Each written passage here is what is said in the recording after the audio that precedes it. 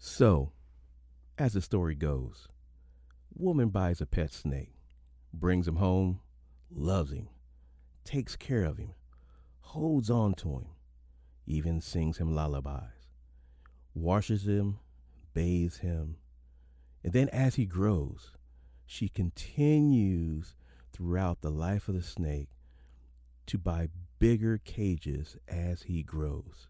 And she still continues to wash him and nourish him and make sure that he's cared for. Until one night, she wakes up and she's struggling to breathe. She doesn't understand it. And then when she opens up her eyes, she realizes that the snake is wrapped around her body. And then she says to the snake, all this time, I've taken care of you. I've bathed you. I've bought houses for you, bigger cages, done everything for you, even fed you. Why would you do this to me? The snake happens to say, you knew I was a snake when you brought me home. Let's go. Hey, what's up, everybody?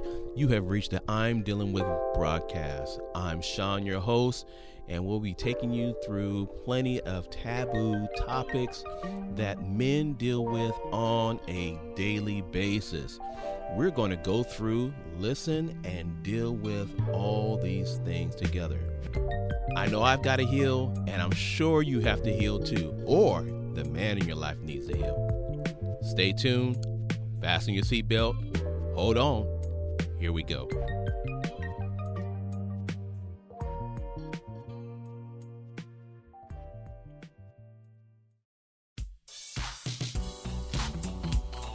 All right, back at you once again. Welcome to the I'm Dealing With broadcast. I'm Sean, your host, and today with me, I have a good friend of mine. His name is Bruce. I would actually have to say he's pretty much one of my most active subscribers who's always giving me feedback. And go ahead, Bruce. Go ahead and introduce yourself. First of all, let me say good morning to you, my brother, my friend, good morning my to you mentor. Too. Yes, sir. And, we have traveled some roads together, and I am most appreciative and thankful to God for you being a part of my life. Thank you, sir. My name is Bruce, and the first thing I'm going to say, shout out to your father, because on the last, not the last, but the podcast that you did with your father, he mentioned St. Louis, and I'm from the Lou, and I'm proud. From the Lou. Yes, I'm sir. from the Lou, Lou and everything. Born and raised there, left St. Louis, went in the Marine Corps, did 21 years there, got out the Marine Corps, spent 14 years in California, as you know, where we met. Mm-hmm. Left California, went to El Paso, Texas for about 3.5 years, supporting my family, my middle daughter. And then from there, I'm here in St. Louis once again. And currently I'm prepping to get ready to move to the Dallas-Fort Worth area. More so Fort Worth than Dallas. So I'm looking to do that later on this year and everything. And other than that, I'm retired. Once I get down there, looking to get back into school and see what God has for me next. I hear you. Well, this gentleman, I have a great respect for.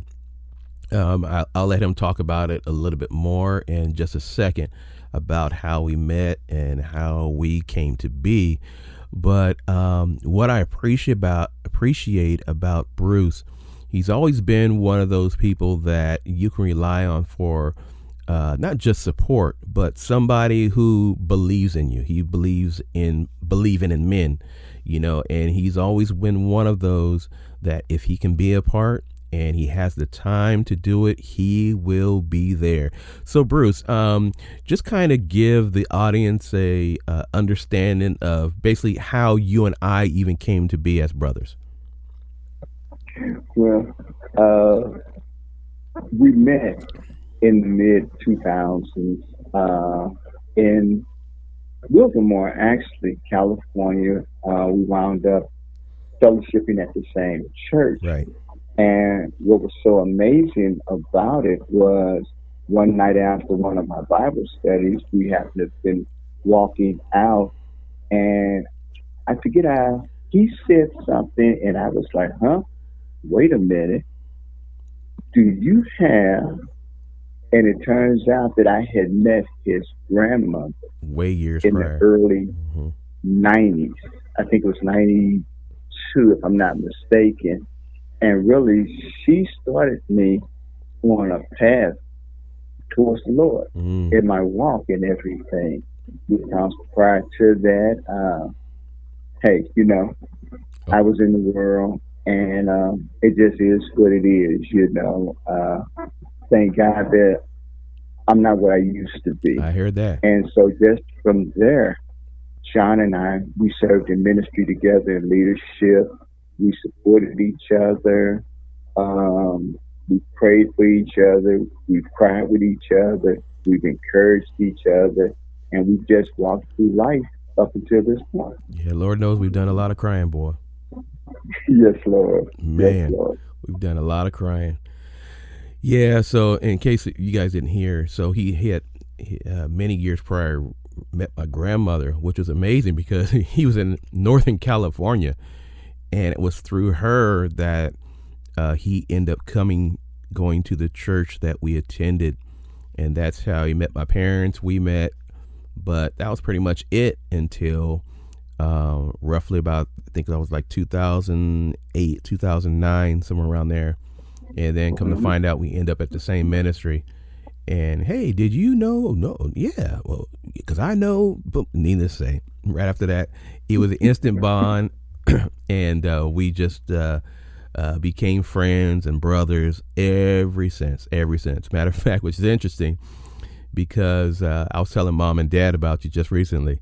Especially when I was speaking to dad on the podcast. So I said, by the way, I have Bruce coming up pretty soon. He's like, oh yeah, how's brother Bruce doing?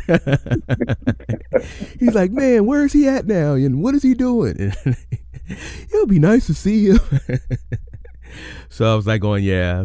So yeah, I said, yeah, he'll be coming up pretty soon on the broadcast. Oh yeah? So what y'all gonna talk about? I'm not telling you. Because my father can't hold water, boy. Let me tell you. No, I'm not gonna tell nobody but everybody. Mhm. Just mentioned it just a little bit. Right, right. It's a secret, Dad. Yeah, yeah, yeah. I'm not gonna say anything. Hey guys, did you hear? Oh, I wasn't supposed to say nothing. You didn't tell me. I'm like, well, I didn't told you like 5 times. Yeah, but that's pop though. That's pop. Well, Absolutely. anyway, audience, man, we're going to be talking about sizing you up. That is our topic for today. As you heard about the story of the snake, man, it's amazing because life, a lot of things start off small, and we know what they are. I mean, we really know what they are. And I think in this first portion of sizing you up, I know a lot about Bruce. He knows a lot about me, and he's had a lot of experiences. He loves quotes and things of that sort. There's a lot of parallels that he draws with things, in his life, serving in the Marine Corps, as well as in life, through, marriage or whatever the case may be, and, difficult relationships. So we're going to dive right into that. So with sizing you up, Bruce, talk about, some of the, relationships or relationship. Maybe there's a story in that where we can just be transparent. We can be honest and say, we knew what it was going in, and we figured maybe it was going to change. But you already knew it was a snake. You know what I'm saying? It was a baby snake before it started. So let's deal with relationships because as I know, we as men, sometimes we know off the and out the gate that this is a snake. This relationship is going to be a snake. But you know what? No, it's going to be good. I'm going to change it. Everything's going to be fine. And whatever the case may be, and then all of a sudden it grows up into a huge boa constrictor / python, and then you get mad because it's choking you out. So let's talk about that real quick. Go ahead, Bruce. Yeah. Well, the snake can be on either side of that fence. It can either be the person that you're going into knowing that they're the snake, what us as men, knowing that the woman is a snake because you know her pedigree, or the flip side of that, We could be going in knowing that you're a snake you got because that you know right. your pedigree. Right. So, that could be on either side. I have gone into relationships and knew that she wasn't right, and so on that going in, knowing that she wasn't right, it's like, okay, this is what it's going to be here for. This is what we're going to do when we do it, how we do it. You call me, I call you.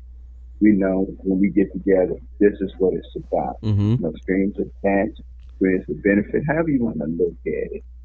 The flip side of that, I've gone in with my heart and found out that, she was that snake, Mm. and like come back later on. Ooh, that's going to leave a scar Right. and everything. And so, and later on, we'll talk about like where I am Oh yeah. today in my life as far as like relationships and things like that. Mm-hmm. But like I said, understanding the snake can be on either side of that fence, You got that right. either them or you. And the thing about that is, as you so eloquently stated there, I mean, Lord knows. I mean, let's just be honest. There's been plenty of instances. Okay, men, we talking to you. There's plenty of instances where we've been that snake, right? We've really been that snake. We have not been, the type of male, the type of man, in certain instances like we should have. Some of them, some relationships we've gone into, eyes wide shut, if you want to call it that. That just because we knew exactly what we're getting ourselves into, we knew what we were doing. And then so we've caused some instances, and then some relationships, if you weren't the snake, the other person was a snake, and some of them have been constrictors and some of them have been very poisonous, and let's talk about some of those poisonous relationships. And the reason why I want to say poisonous relationship is because not every relationship is dealing with a man and a woman. And, you do have those relationships where where you have, gender related, relationships where, there's a lot of different things going on now, where people are not homo sapiens. They're some are gay, lesbian, some are transgender, some are you got the LGBTQ community. So it's not just that. So even those relationships can be toxic. Even those relationships can be venomous. But the relationship I really want to focus on outside of like a love personal relationship, what about those personal relationships? And I mean, again, we're talking to men. So I'm saying the man on man relationship. And I mean, not the love. I'm talking about, for instance, like you and I mean, we're brothers. I mean, we're good dudes. But then you have those poisonous relationships, kind of like how women have those relationships with their girlfriend and only find out that that's a little twisted, right? And I think for me, a very poisonous relationship for me, from a man's point of view, dealing with another man, is when, let's just say we're having that barbershop talk. You and I were just sitting down having that barbershop talk, and I'm being very candid with you. I'm being very open, just kind of telling you what I'm going through, and then you go to somebody else and start spilling my tea. You know what I'm saying? And start telling somebody else about the stuff that I share with you. Let's talk about those venomous, relationships. What have you gone through in dealing with some of those relationships? How did you handle them? And then how do you go into relationships now, as far as that goes? Well, dealing with men on men, I have had, it started at an early age and everything, because the backstory is I was the only child. Okay, so boom, only child. Then two, I was adopted. That's two strikes. Oh man, okay. So, So, I'd always wanted to try to fit in. So Mm. trying to do that, you try to compensate a lot of things, and people will take advantage of you because you're trying to compensate. You're trying to fit in. You want to so desperately belong, and people will take advantage of it. Mm. And so I learned early on in life a couple of things that happened. Once I was in a situation to where we were all out in the alley playing. Imagine that in this day and age, somebody outside playing. But we were in the alley playing. I was, quote unquote, the rich kid. My parents, we weren't rich. We were just, I was raised in a middle class family and we did okay. We didn't live from payday to payday. So one day we were playing and I got mad. So I took my bat, my ball, and my glove and I went home. Mm. And the rest of them brothers was out there in the alley and they got a trash can lid, a rock, and a broom handle and kept right on playing ball or their version of ball. And so it struck me right then. It was like, wow, you know something? The world can survive without me. So Mm-hmm. I need to make a shift. And I learned that early on in life. But then during that same time, I, would gravitate to people that were less fortunate than me Mm-hmm. because I've always had a heart for people. Right. I That's don't like true. to see people suffer. If there's something, I've just had that discernment all my life. And so I would reach out to people. And I remember one young man, we were friends. Oh, I thought we were friends. And I remember I was coming in one day, I was riding my bike and I was having trouble bringing my bike up the steps. And I remember him standing there at the top of the steps and he looked at me and he said, I'd like to see you have trouble. Mm. And I was like, what? Wait a minute. I've taken you in as my friend. My parents have fed you. When we go shopping, they buy you clothes. We go to a show, and everything. Your family. And this is what you say to me. You know, it's a relationship.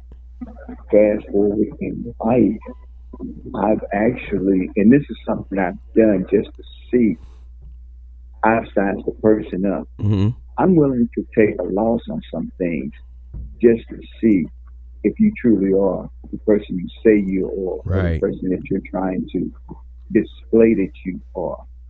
You know, you say this, but then you put yourself out there and you say, okay, I'm going to see if they truly are.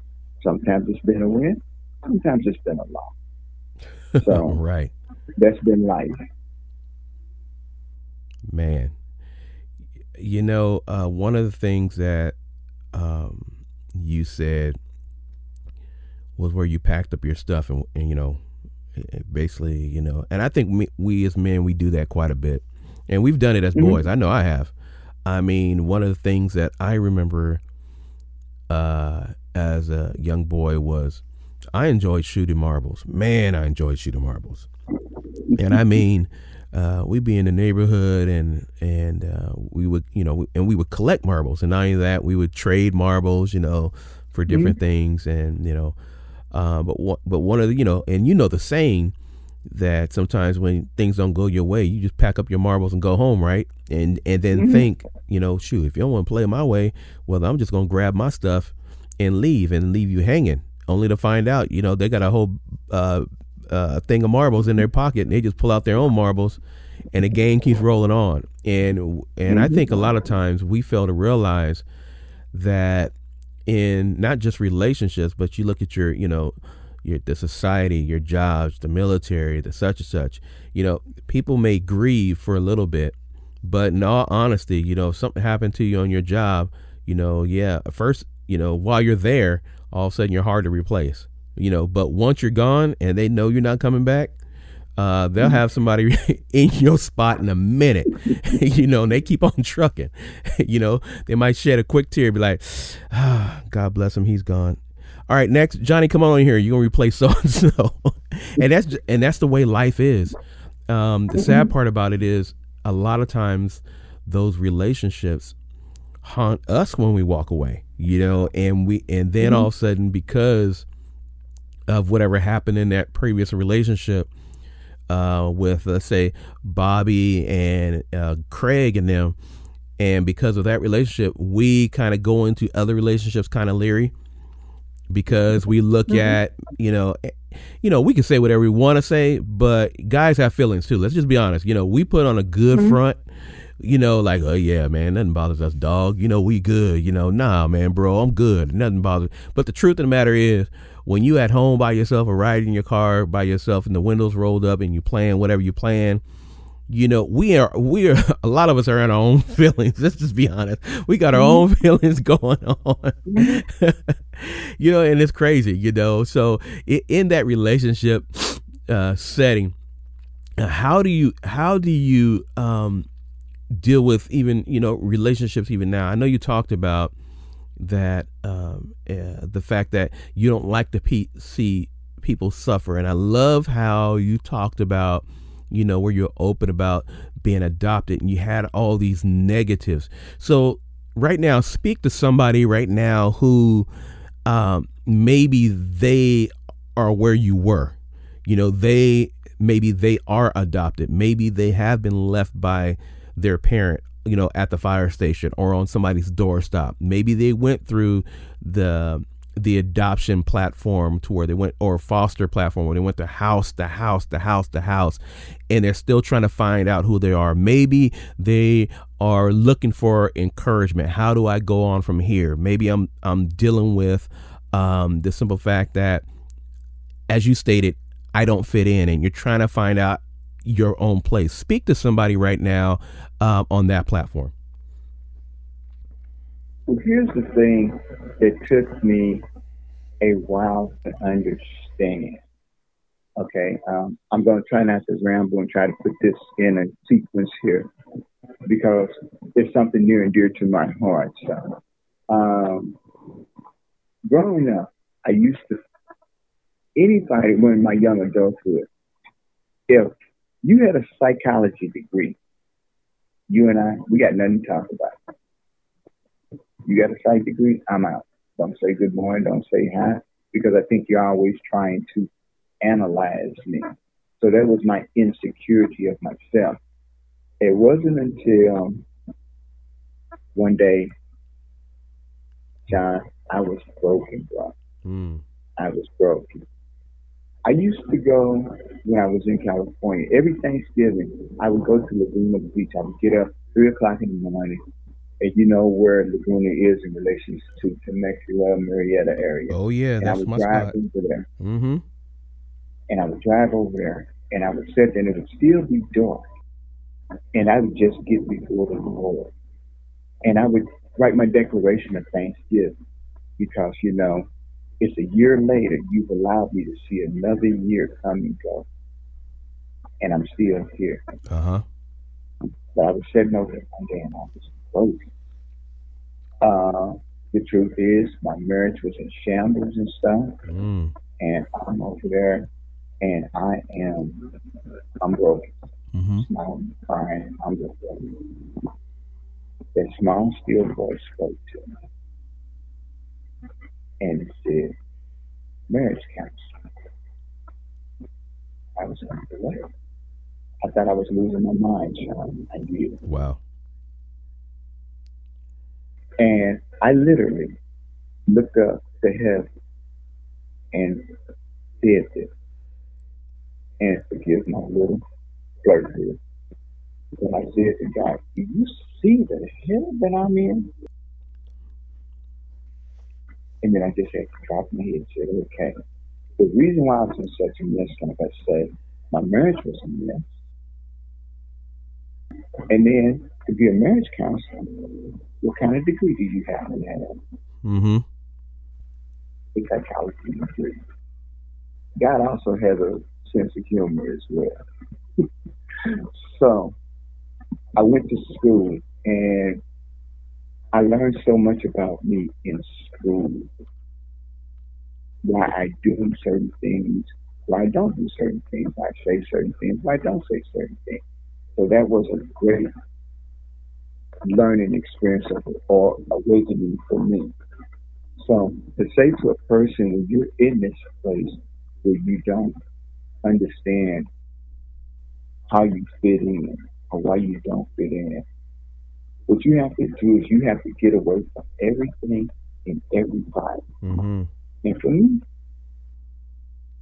I have to be real with myself and I have to depend on God because, we as Christians, and yes, I'm a Christian.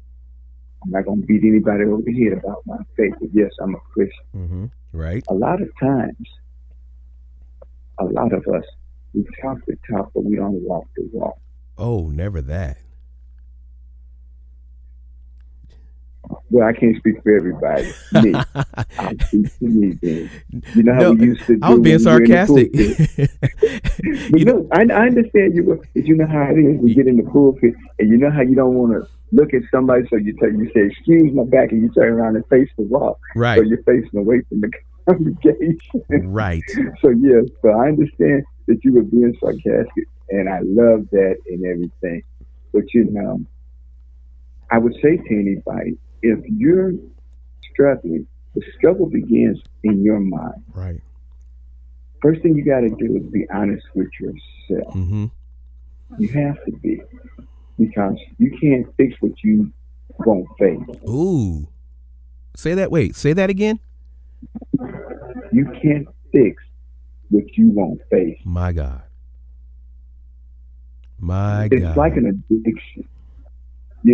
We can pray for people who have addictions, be them alcohol, be them drugs, be them sex, be them gambling. We can pray, we can talk to the blue in the face. But that person, until you want to be better, it's not going to happen. So you have Right. to be honest with yourself. That's your starting point. So what I'm hearing is that whole thing, uh, that starts with you. Is that Mm-hmm. is that what I'm hearing right now? Are you That's saying to the exactly audience what you're doing. that you whoever whatever man, boy, young man, old man, real older man, it starts if you want to change anything, you're telling me that it starts with me. Is that what you're saying? Absolutely. Hmm. So Absolutely.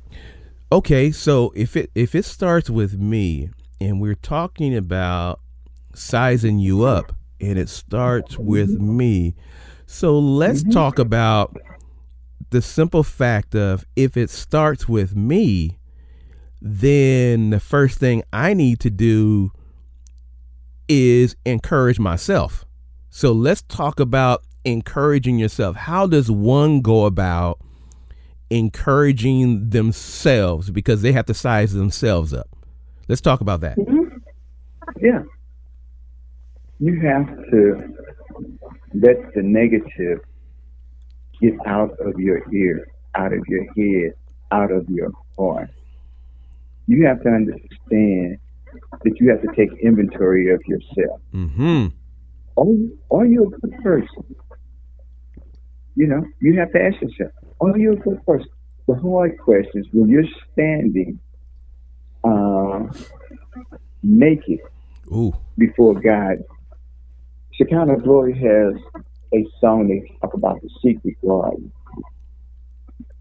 And the psalmist says, I want to go to that secret place where I can be naked and not be ashamed. Mm-hmm.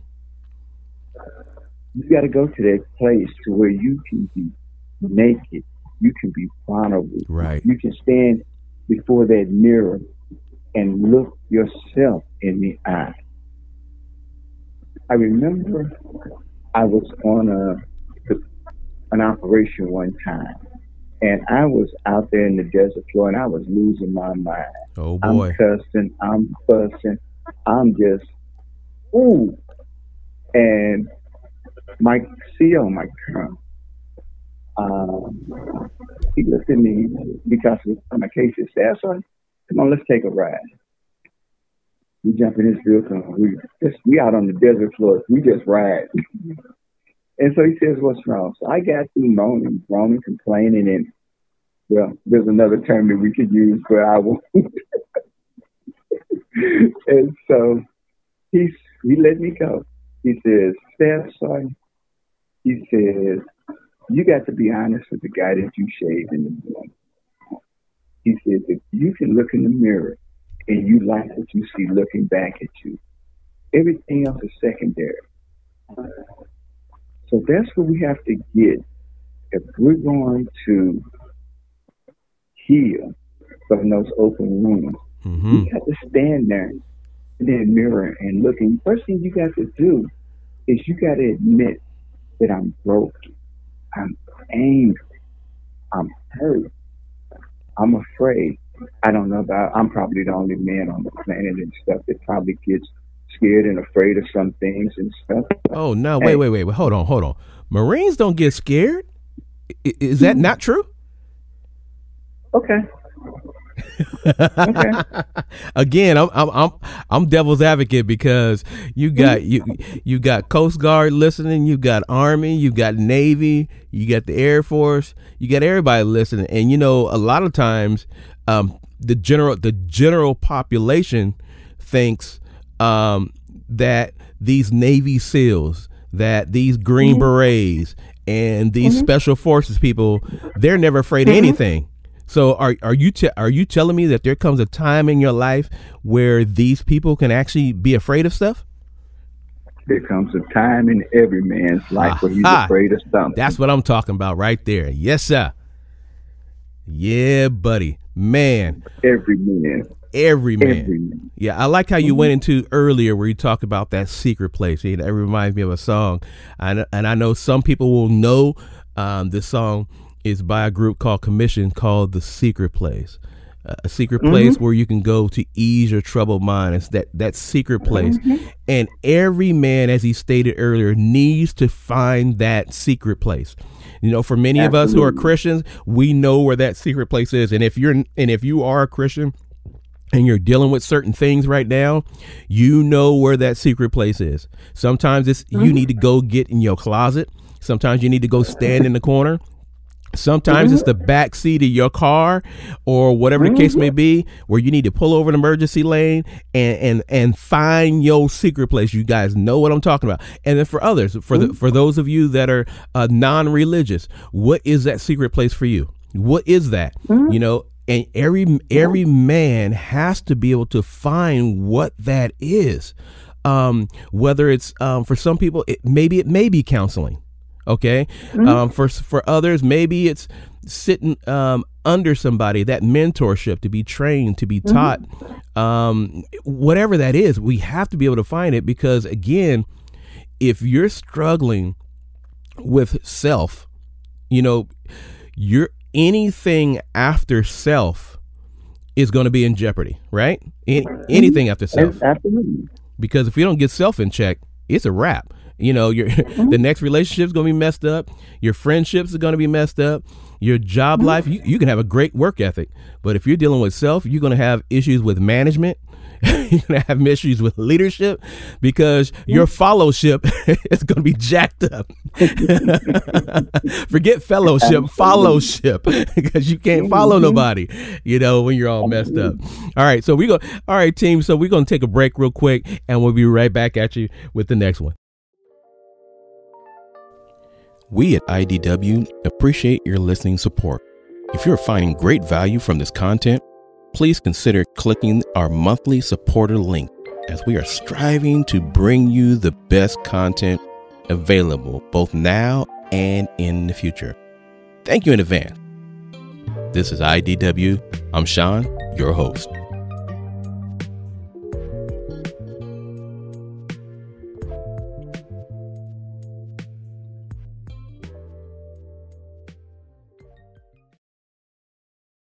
All right, welcome back. I'm back with you with my co-host, Bruce, and we were talking about sizing you up. So we just got into relationship aspect and talking about when sizing you up as a man, it first starts with us, right? It starts with us looking at ourselves in the mirror and encouraging ourselves. Okay, so now that we've sized us up, okay, Bruce, now that we've sized us up, now that we've gone through encouraging ourselves, maybe from the religious front, maybe we're listening to encouraging words, from our pastors, our local ministers.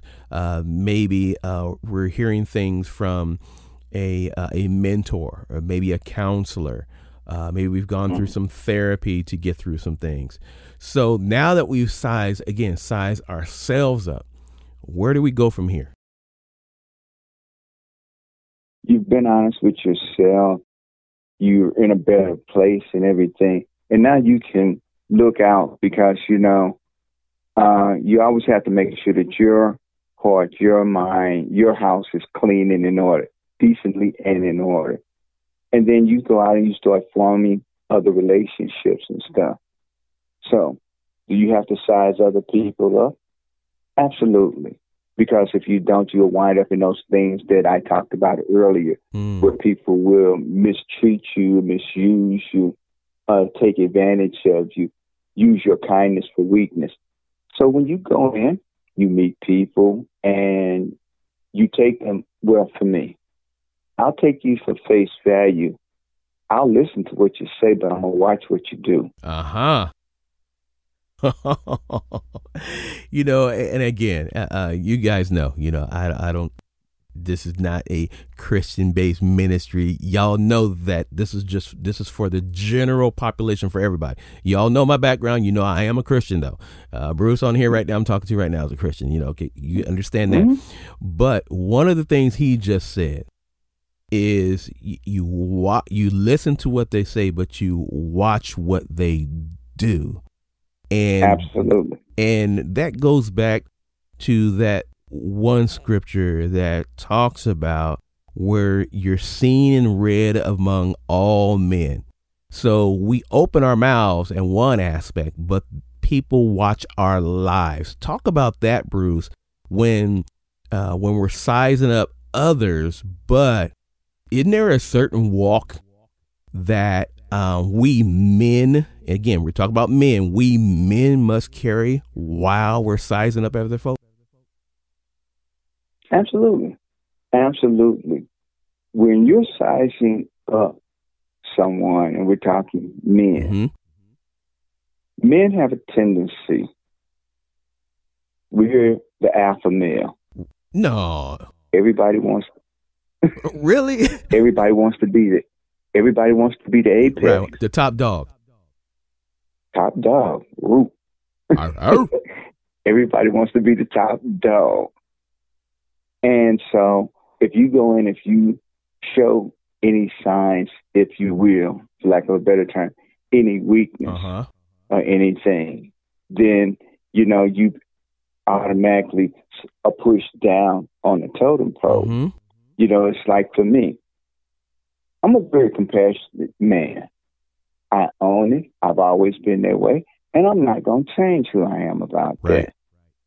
Now, the flip side of that is... he ain't no punk either. If you push me, me, then the flip side of that is going to be like, oh, snap. And a little quick story about that is, my personality, you and I, we've walked, we've journeyed together and everything. There was a Easter skit that we did at the church one Easter, and I had to play the part of the Roman soldier who was beating Jesus. Oh yeah, I remember that skit. I remember that. And after the skit was over with, one of the pastors who used to come up from Chula Vista, she came out and she looked at me. And she just stood in front of me and she looked at me. And people came up and they were like, who is that? Because that was a side that they weren't familiar with. Right. So, you get to a point in life to where we as men, you want to test us.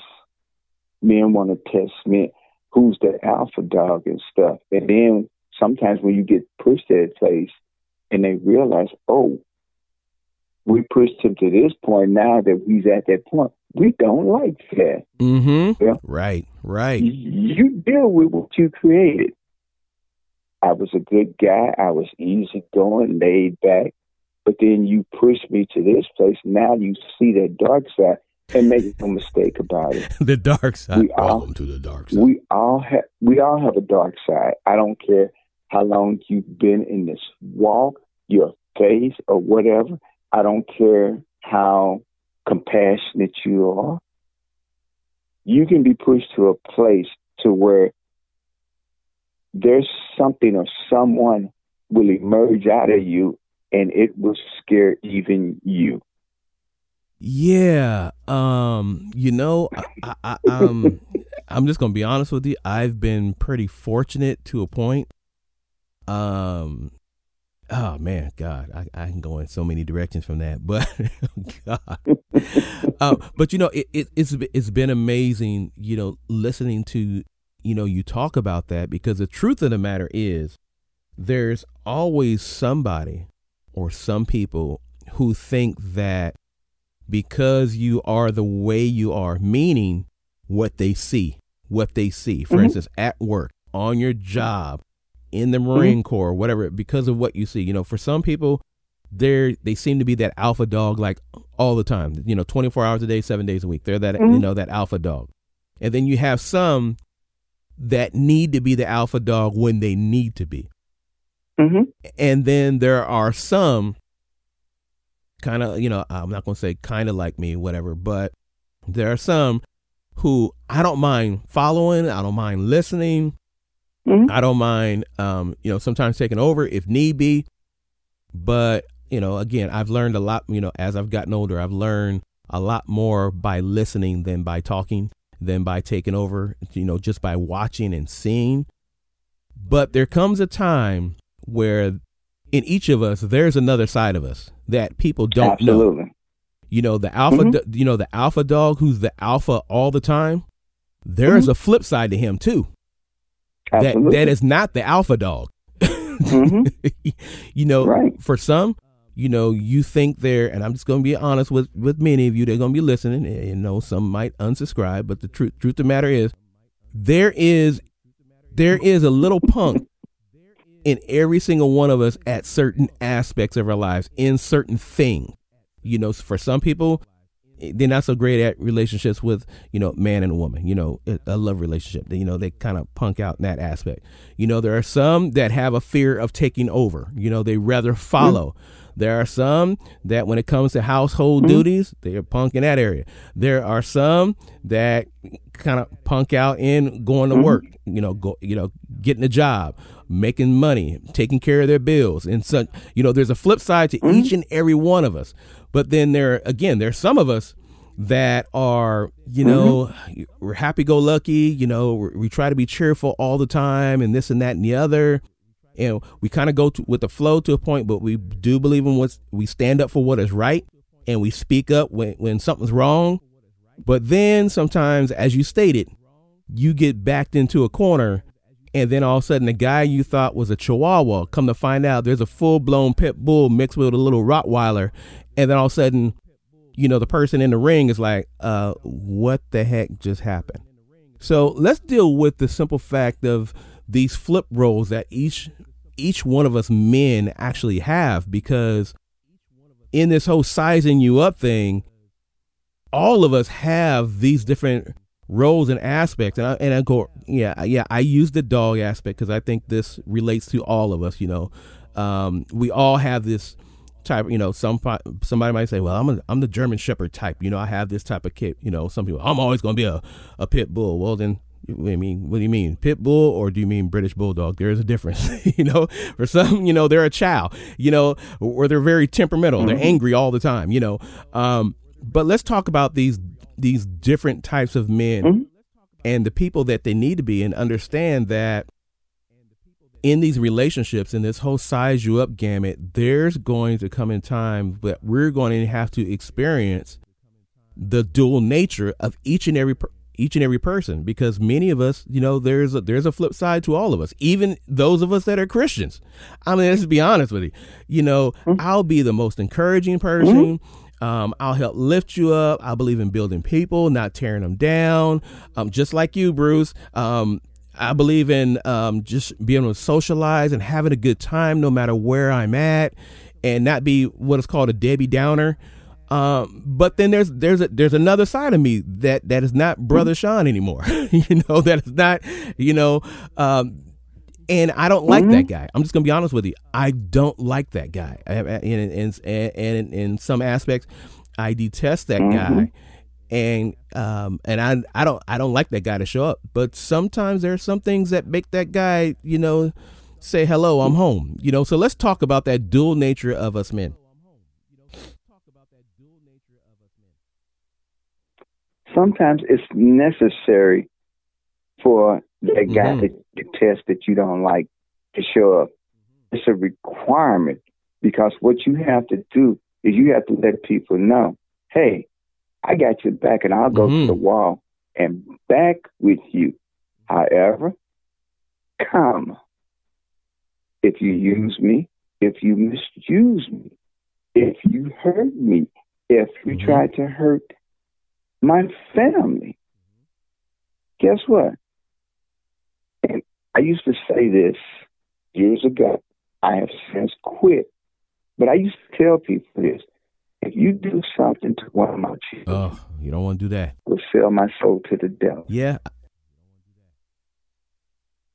Like I said, I used to say that. Right. But that's just the intensity. That's your go-to for your children. When I say that guy shows up, oh, man. You don't want to deal with him. That is not the person that you want to deal with. When you back me to a corner, because I was working one time at a place in Temecula, and it was a joke, but I'm not a guy. I like to laugh and smile, but hey, don't make me the butt end of your joke. And so I got in a situation, and I knew going in, because when I walked over to the guy, I said, okay, I think I'm being set up. I'm the new guy, but I'm going to play along. So I went with the little joke. He got, I said, okay, cool. So I'm walking away. So he says to me, he talked to the supervisor. He says, boss, because the supervisor was in on the joke and everything. And he says, boss, this is MF right here. And I turned around. I stopped dead in my tracks. And I walked back and I got square in his face, and I put my finger in his face. I said, that's the only one of them. I'm going to be up in here today. The whole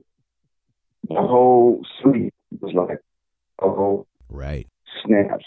What do we do now? So they came and got me. It's like, hey, go outside, take a break and stuff. But I mean that, I'm a good guy. I'll support you, but don't push me. It's like, say, pulling somebody's punk cord. Hey, this deck right here, you're going to be looking for that card. And I mean, I know what you said earlier about, each one of us got some punk in it. Yeah, there's things that I'm like, ooh, kind of back off of that. I don't want to do that and stuff, But like you said, we have to, it's a duality thing. Okay. I can lead and I can follow. Now, the thing you have to understand, when you follow the masses, sometimes you have to be careful, because the M is silent. Exactly. You take the M off of masses, what you get, y'all. I'm just going to leave it right there.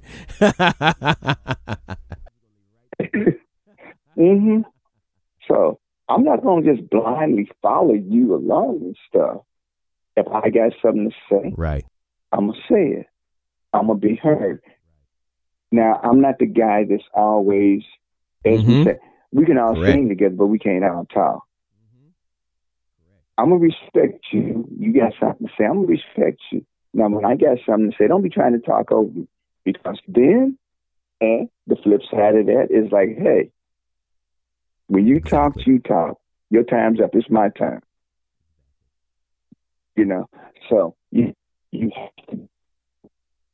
have to know when to go hard in the paint and when to back up. I'm I'm gonna stay out here where it's nice and easy.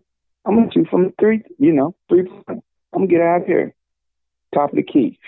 I don't have to be in the paint, pushing and shoving, and that's just how we have to do that. We've got to know when to go hard, and we got to know when to back off and say, okay, we can all get along. Like a Kenny Rogers song. Work together.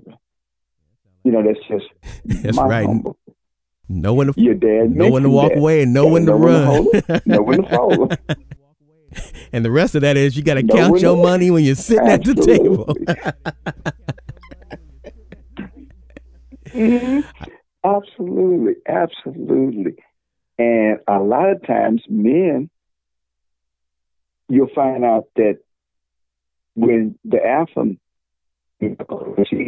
male are established and then you show up on the scene. Like I've had in the Marine Corps, we get transferred to a new unit.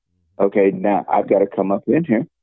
Oh, now I have to prove myself to all my fellow Marines, above and below, regardless where they fall at on the rank structure. Because, like I say, my father used to say, "You can do that," and that's true. Mm-hmm. But what is it you're willing to do? Right. What is it you're willing to do? What did Mike Tyson say? Everybody has a plan until they get punched in the mouth. Sometimes you got to punch somebody in the mouth. Oh, my God. Yeah, sometimes you can talk that's to true. them. Because, it seems like everybody got something to say till you get hit. I remember my uncle used to have a saying. Actually, my dad did, too, and I think my uncle got it from my dad.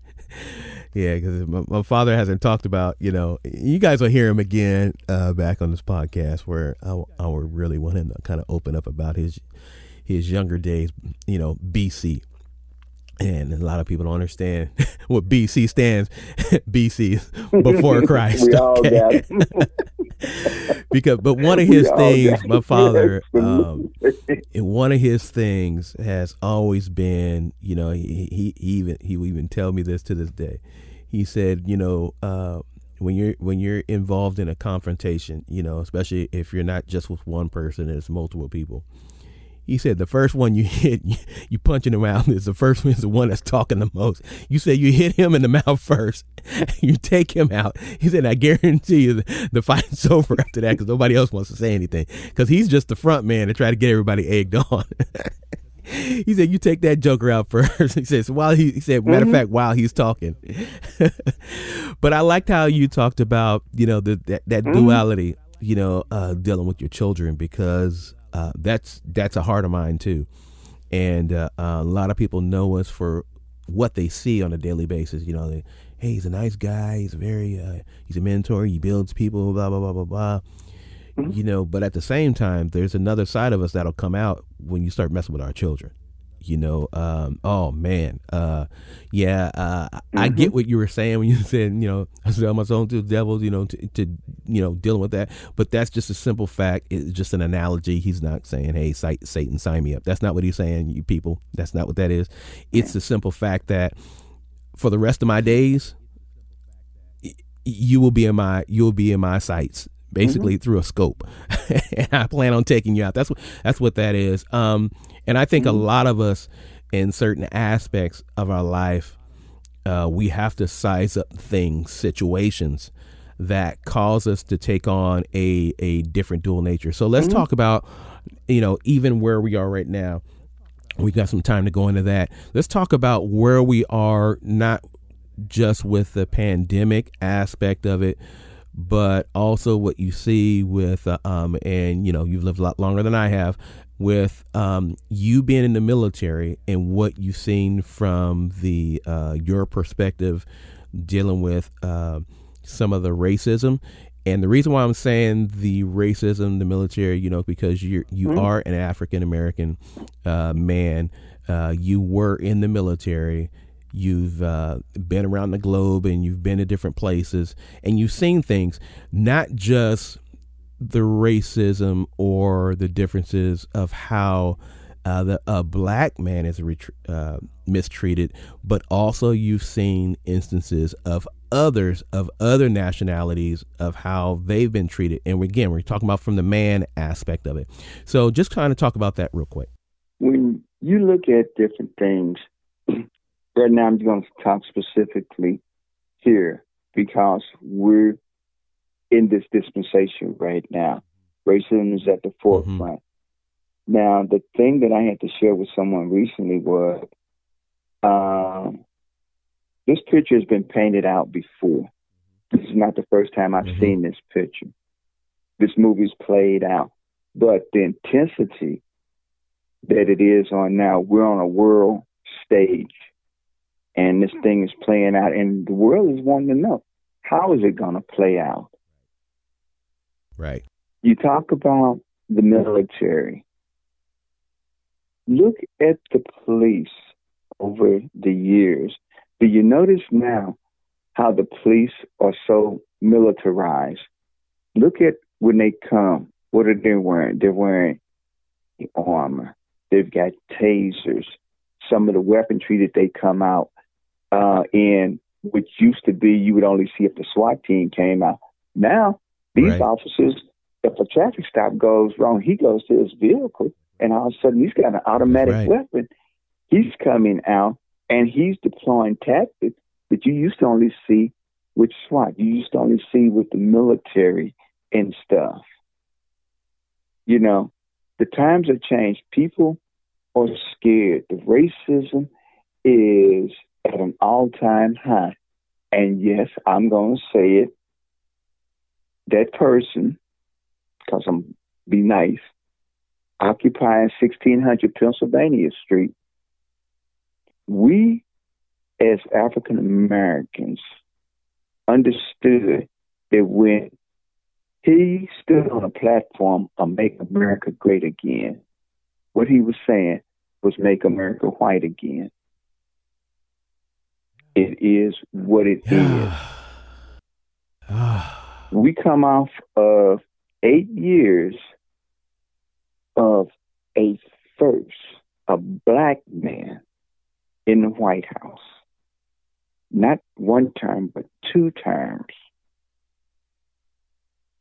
The nation was like, we can't have this. Nobody else of color, no female, no other ethnicity.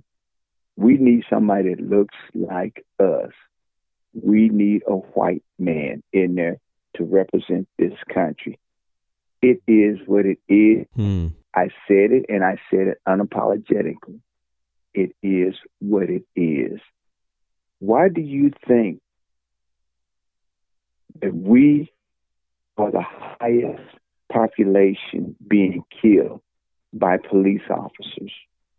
Because it's been an unspoken truth. We got your back. There's a clip that was back in, I want to say it was the 60s. It may have been the 50s, but the 60s, where the leader of the Nation of Islam sat down with the leader of the Ku Klux Klan. And this is how the newsreel went. The Grand Dragon said, well, we don't really have anything to worry about because in the future, we're going to be your police, to be your doctors.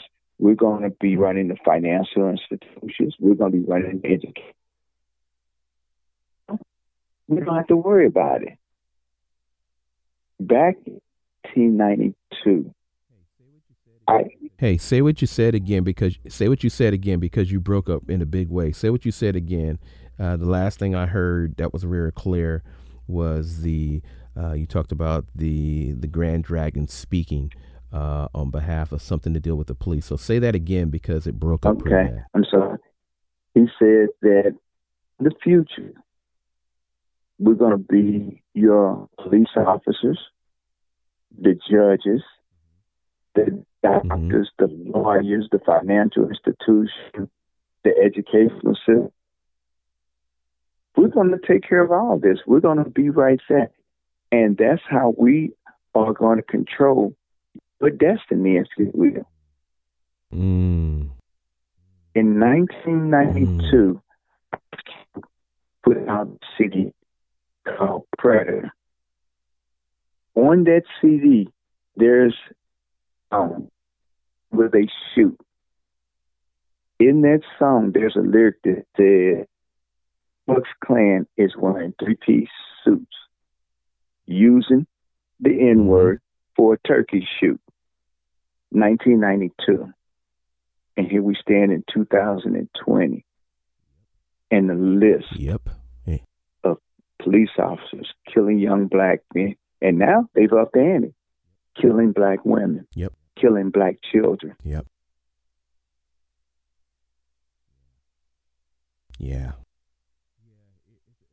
Yeah, it's a shame.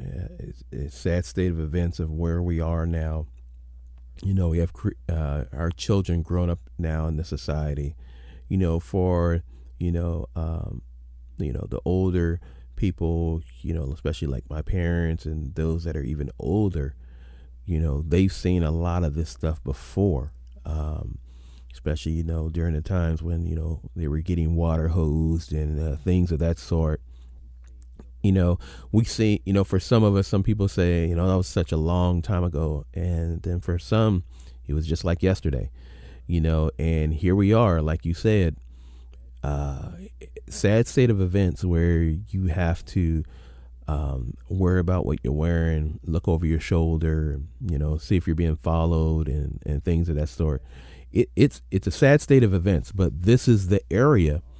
This is where we are, guys. This is where we are. So when we're talking about the subject of sizing you up, it's not just, it starts with you sizing you up, but now you need to size up not just others, but you need to size up situations. You need to size up where you really are right now, where we are as a society, men, where we are as a people. Not black, white, red, brown, but men. Let's just talk again. We're talking about men, but where we are as a people, men.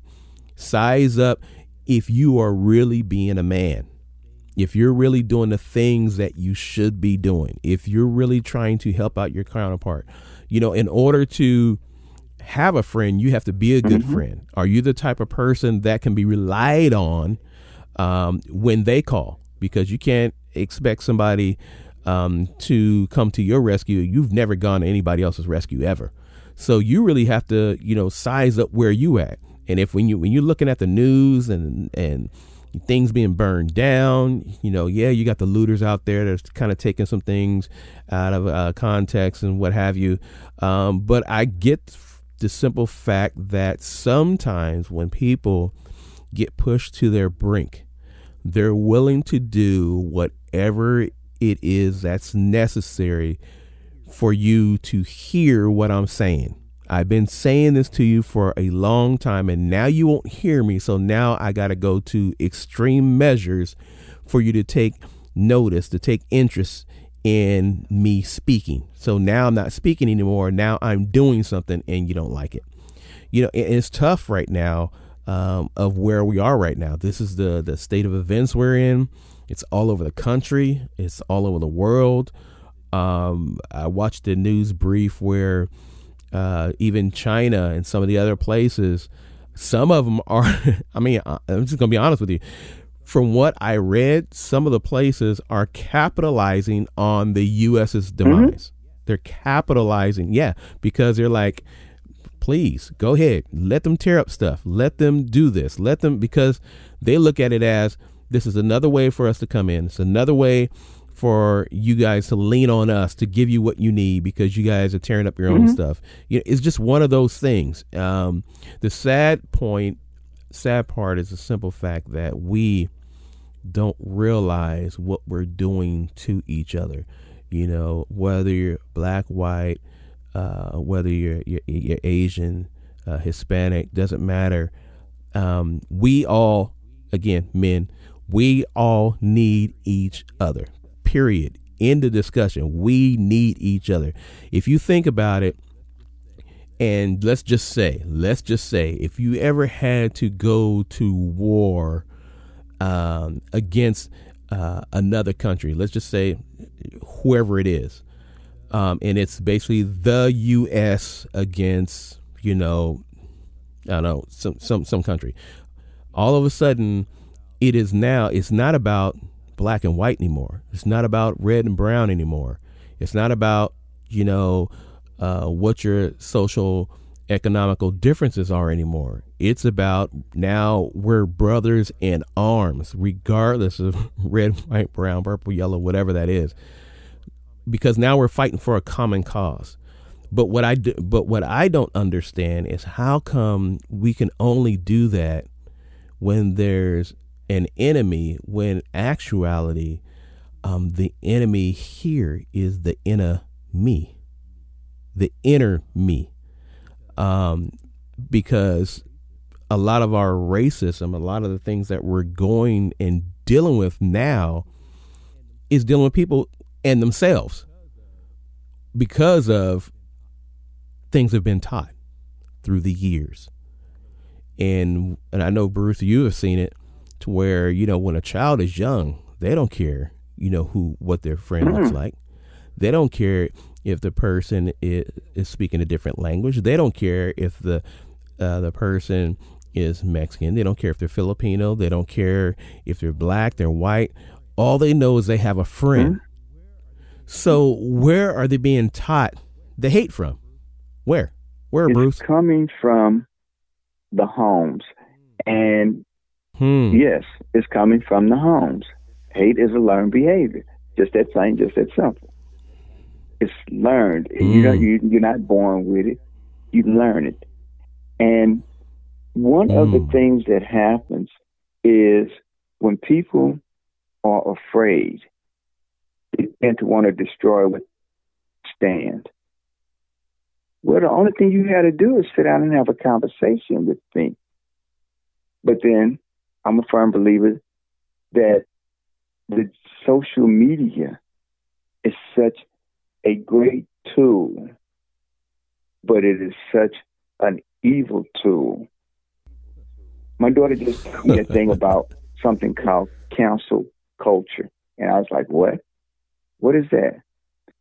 If I put something out there, common something, just a statement, and it offends someone, everybody and their brother now has got to have their input, their say.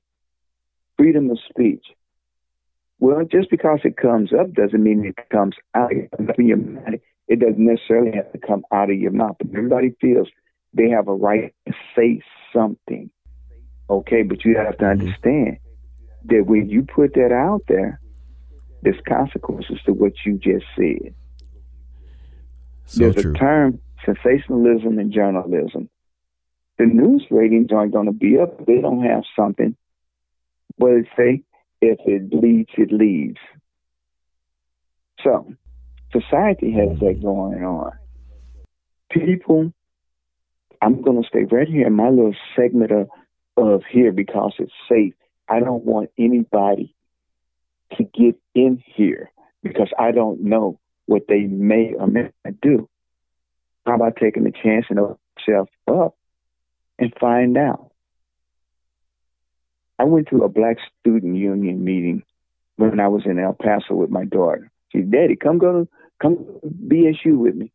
Okay, we go. Now, to me, I was like, what's going on? Because the president of the Black Student Union was Hispanic. Okay. Right. I'm confused, but that's what I would do. So they start talking about Black issues. Okay. So this young lady, she was in her 20s. Obviously, she's a college student. I just don't understand why everybody is so upset, this, that, and the other, da-da-da. I had enough. I said, you as a young 20-something-year-old female, Latina, you don't have to deal with what I, as a grown man, have to deal with. You don't have to worry about when you see the lights pop up in your rearview mirror. Am I going to walk away from this or drive away from this situation, whether I wind up in jail, in the hospital, or in the morgue? You never have to think about that. You don't have to worry about walking down the street and being pulled over or stopped because you look suspicious. Mm-hmm. I've been pulled over and stopped because it's been said, well, you just didn't look like you belong in that car. Now, this was a conversation that I had in a criminal justice class. I'm a psych major and I'm in a criminal justice class. Go figure this out. Right. 27 of us in the class, two psych majors, two business majors, everybody else in law enforcement, want to get in law enforcement, or has been in law enforcement. Really? That's a great class. And so when I laid the story, like I was stopped because I was looking like I didn't belong in the car that I was in, one of the sheriff's deputies,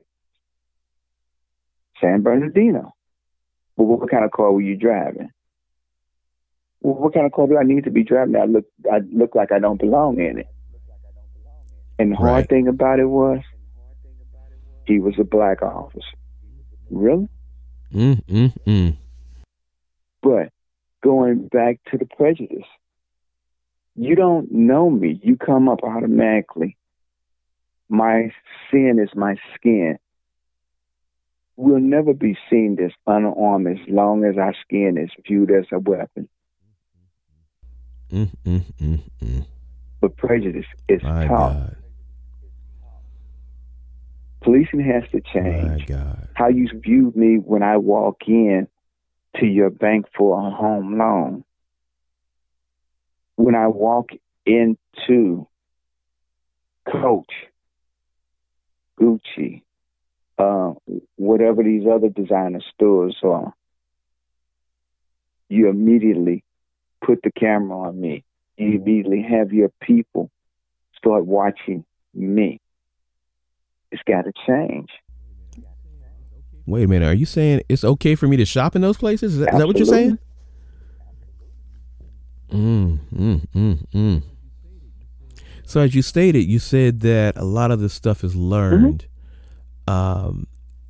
And if it's learned, that means it's being taught in the home, as you stated. Absolutely. So if it's taught in the home, men, I challenge you to make sure that your children are being taught right. If you don't like what you're seeing, maybe it was tradition of the way you were brought under, not to do a certain thing, not to socialize with a certain group. Maybe it was tradition and you've never liked the tradition, but you've never instilled the proper training in your children.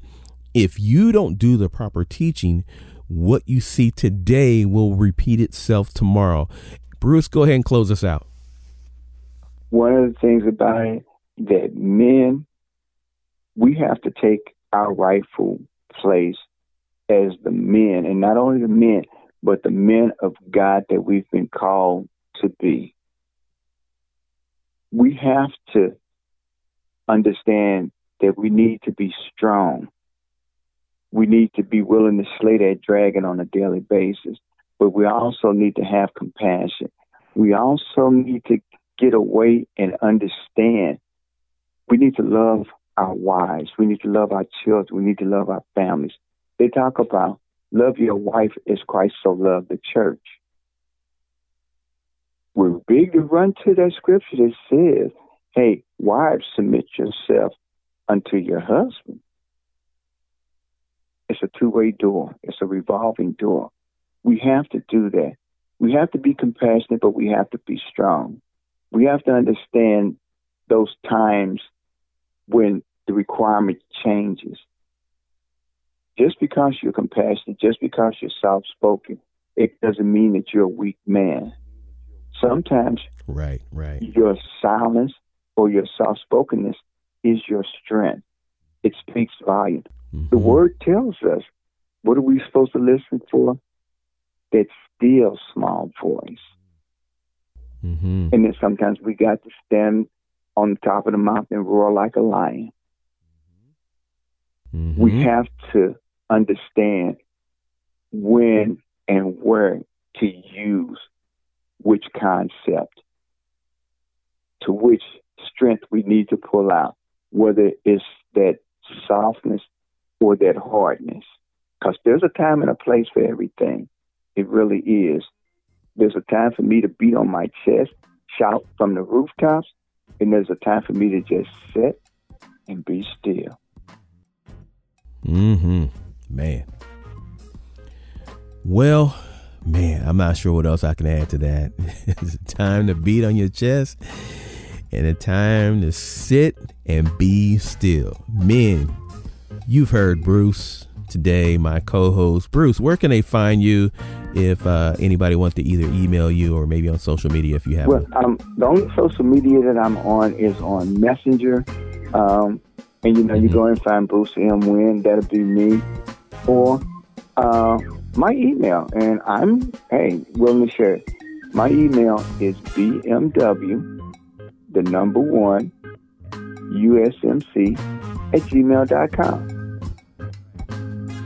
All right. And you guys heard from Bruce, my co-host.